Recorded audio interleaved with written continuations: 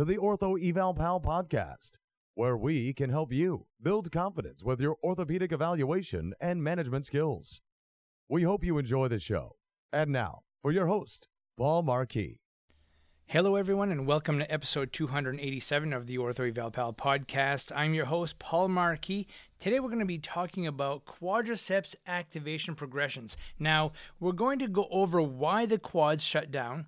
We'll review what reflex inhibition is, and we're going to go over a step-by-step progression to how we should start with quadricep reactivation and so much more. But before we get started, I'd like to take a moment to hear a word from our sponsors. You've all seen the name Chattanooga in rehab clinics. Chattanooga has been a staple for all your traditional clinical equipment needs, and they are now carrying modalities including high-powered laser, focus shockwave, and radial pressure wave devices. These modalities have the ability to transform your practice from both a clinical and revenue standpoint. Trust me, I have patients traveling over an hour to come have radial pressure wave treatment in our clinic. Click the link in the show notes to request a quote, schedule an in-person demo, or get more information on their new modalities.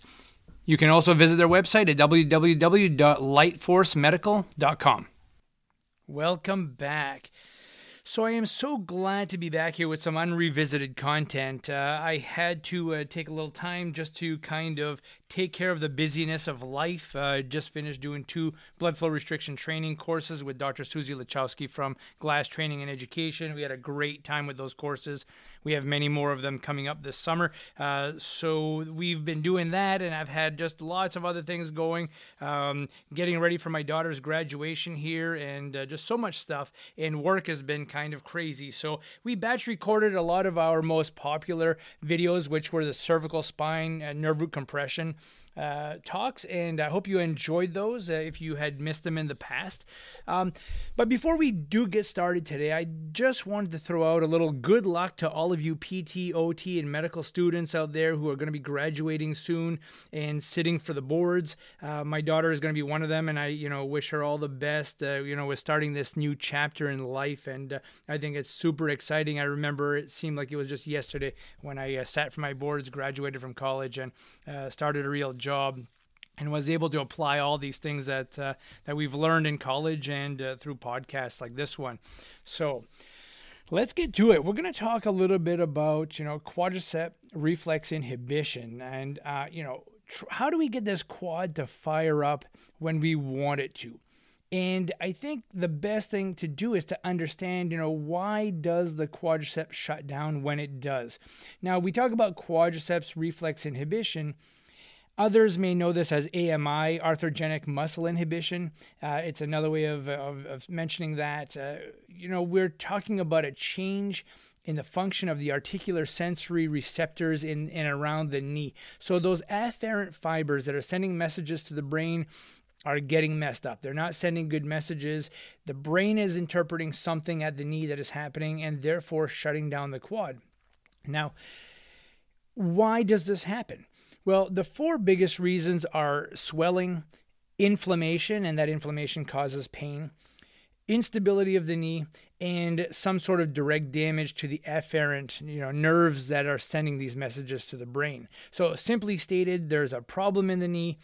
The brain says there's something wrong here. Let's shut these big, powerful quads down. And that's kind of how I like to explain it to patients so that they have a better understanding about why we are going to do, what we do. Now, what causes these types of issues? Well, this could happen post-surgically. It could happen with knee trauma, just simply osteoarthritis of the knee or some sort of a sprain or strain. Anything that causes swelling, pain, instability will give you this, reflex shutdown or this reflex inhibition. Now, as we move forward, we have to understand what kind of barrier this is to rehab in regards to the quad shutdown. It is so significant, and I have seen so many patients try to work through this reflex inhibition and just, hit a brick wall.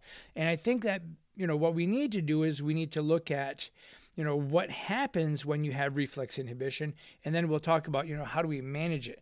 So, number 1, you'll develop some quadricep atrophy and weakness. You're going to develop a flexed knee posture, oftentimes because that quad is just not able to hold you very well. So you engage your hamstrings to give some extra stability. You change the way you walk. You might use your calf a little bit more to help support the leg, and especially when it's trying to flex. Now, the other thing that could happen is because of all of these things, you end up with an altered gait. Well, that altered gait is going to bother the knee. It's going to bother the hip. It's going to bother the back. And on top of all that knee pain that comes with this, you're losing sleep. You're not functioning well. You develop some chronic knee pain. And then this becomes this vicious cycle where it just continues to cause you pain, inflammation, swelling, and the quad keeps getting smaller and weaker. And then, functionally, you start to have difficulty doing stairs. Maybe you have a hard time squatting. Maybe you can't bike or run anymore. So I think before we talk about reactivating and reawakening these quads, we should talk about, quad activation. You need to address the causes of the problem, okay? So we know through research that, capsular distension, so this capsule around the knee, as it distends and gets bigger, can cause this quadriceps shutdown. So things like nonsteroidal anti-inflammatories can help decrease that inflammation. Compression, I'm a big advocate of compression, especially when people are up and on their feet a lot and moving around quite a bit. That compression can help keep that swelling, at bay. Elevation of the knee can really help get that swelling down also, getting it above the heart.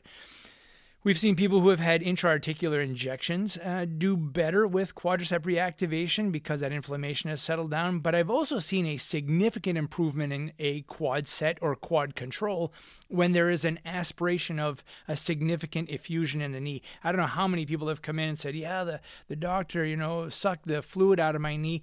And as soon as I got off the table, I could walk so much better and I had so much less pain. Well, that is decreasing that distension on the capsule and therefore decreasing that reflex inhibition. So, by taking those inflammatory and swelling components out of there, it can help push you ahead quite a bit. Now, there's nothing wrong with trying to decrease your pain. Your pain is a shutdown, mechanism for your quads. So modalities can be helpful here. I hear so many young therapists get into situations when they're at their workplace and their employers are saying we're not using modalities anymore. The research shows it doesn't help. You're not heating, you're not icing, you're not using ultrasound, you're not using electrical stimulation. We're just doing things that we can bill. And yes, sometimes the research will drive the way we think in that direction, but through experience, I've had a significant improvement in patient pain with things like interferential current and use of TENS to decrease that pain so they can activate that quad a lot better. Ice can help decrease pain. And remember, ice is not an anti-inflammatory. It does not get rid of swelling, but it certainly can help decrease the pain and just improve that neuromuscular control of the quad.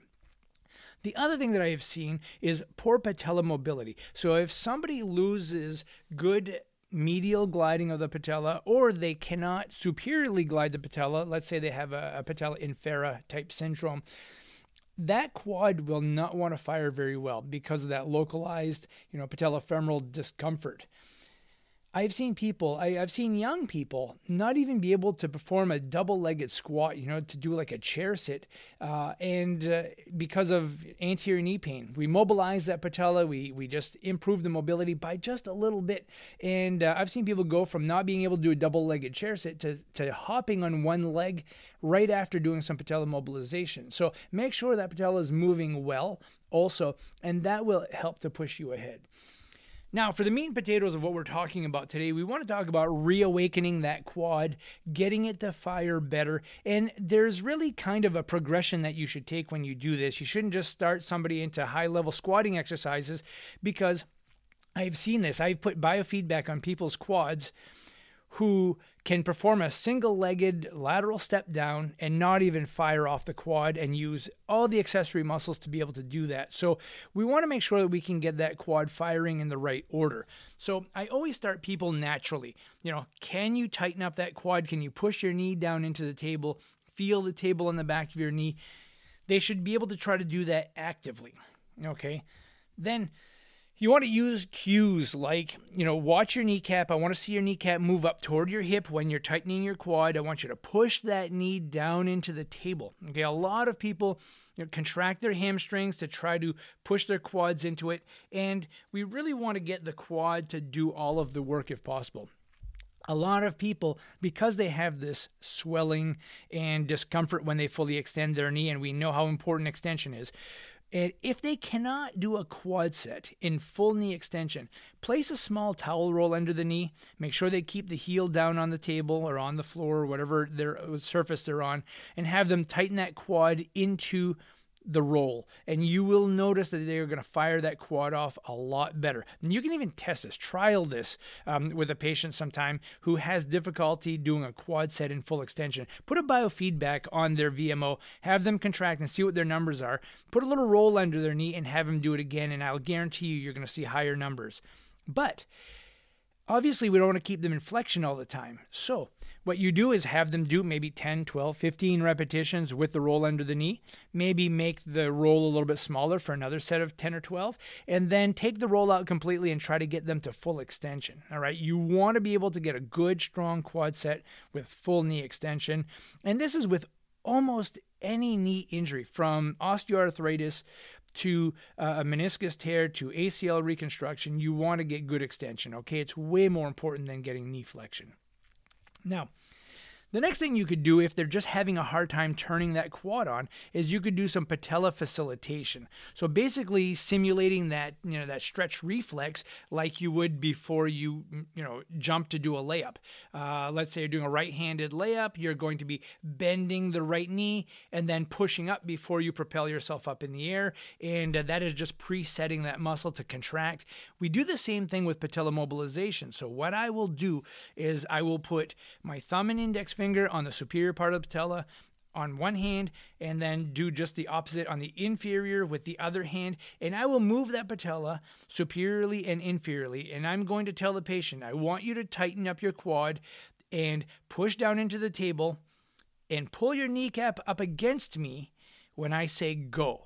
And so what I do is I'm moving that kneecap up and down. I'll say on your mark, get set, and as I push the kneecap inferiorly, I'll say go. And as soon as I go inferiorly, they are to contract and make the patella move superiorly. So we're just getting a little stretch reflex.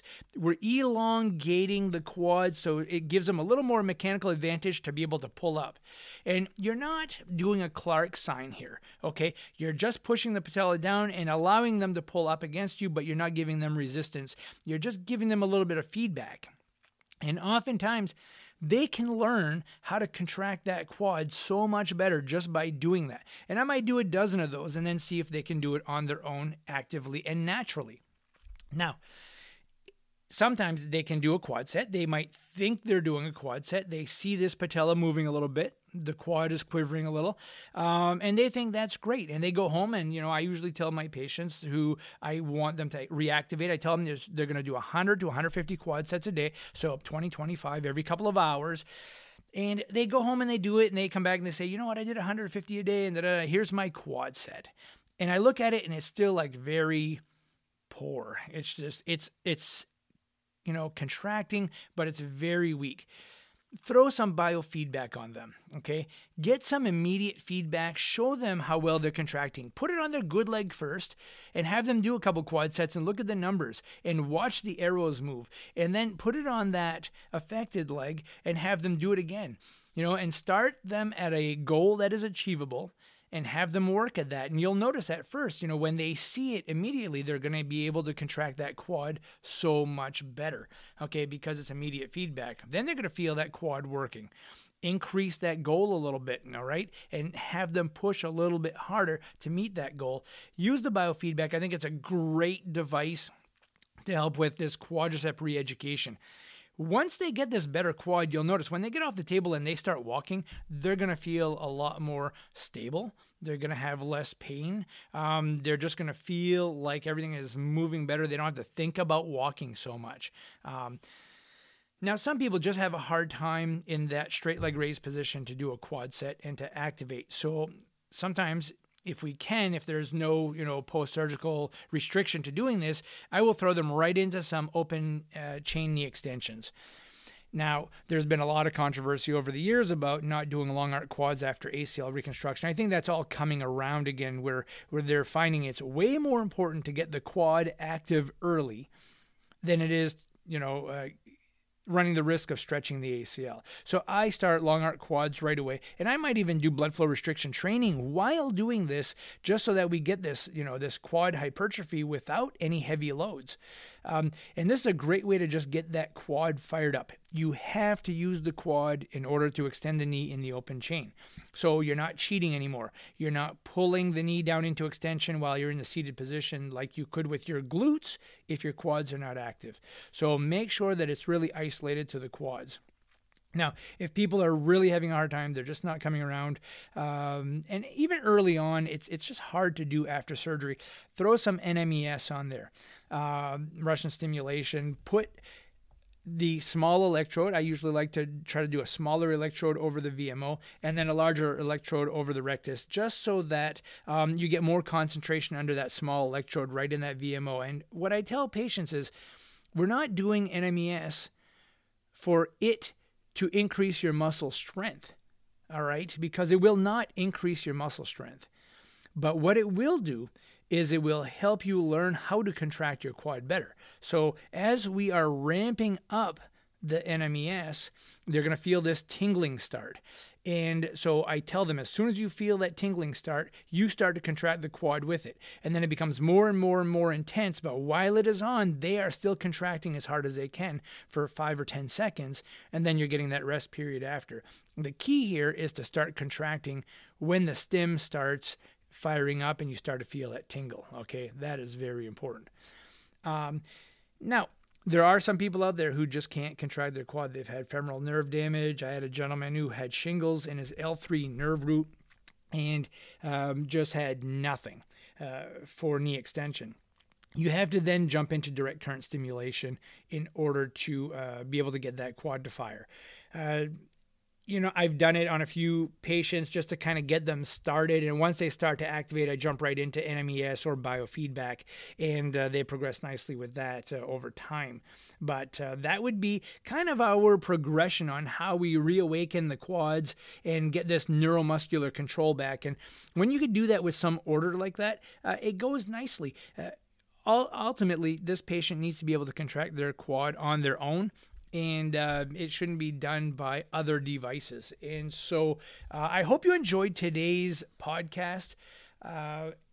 This is getting back to the basics.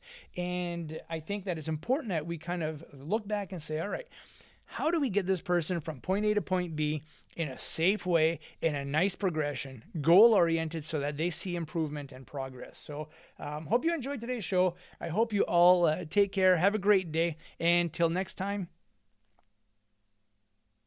We hope you've enjoyed the show.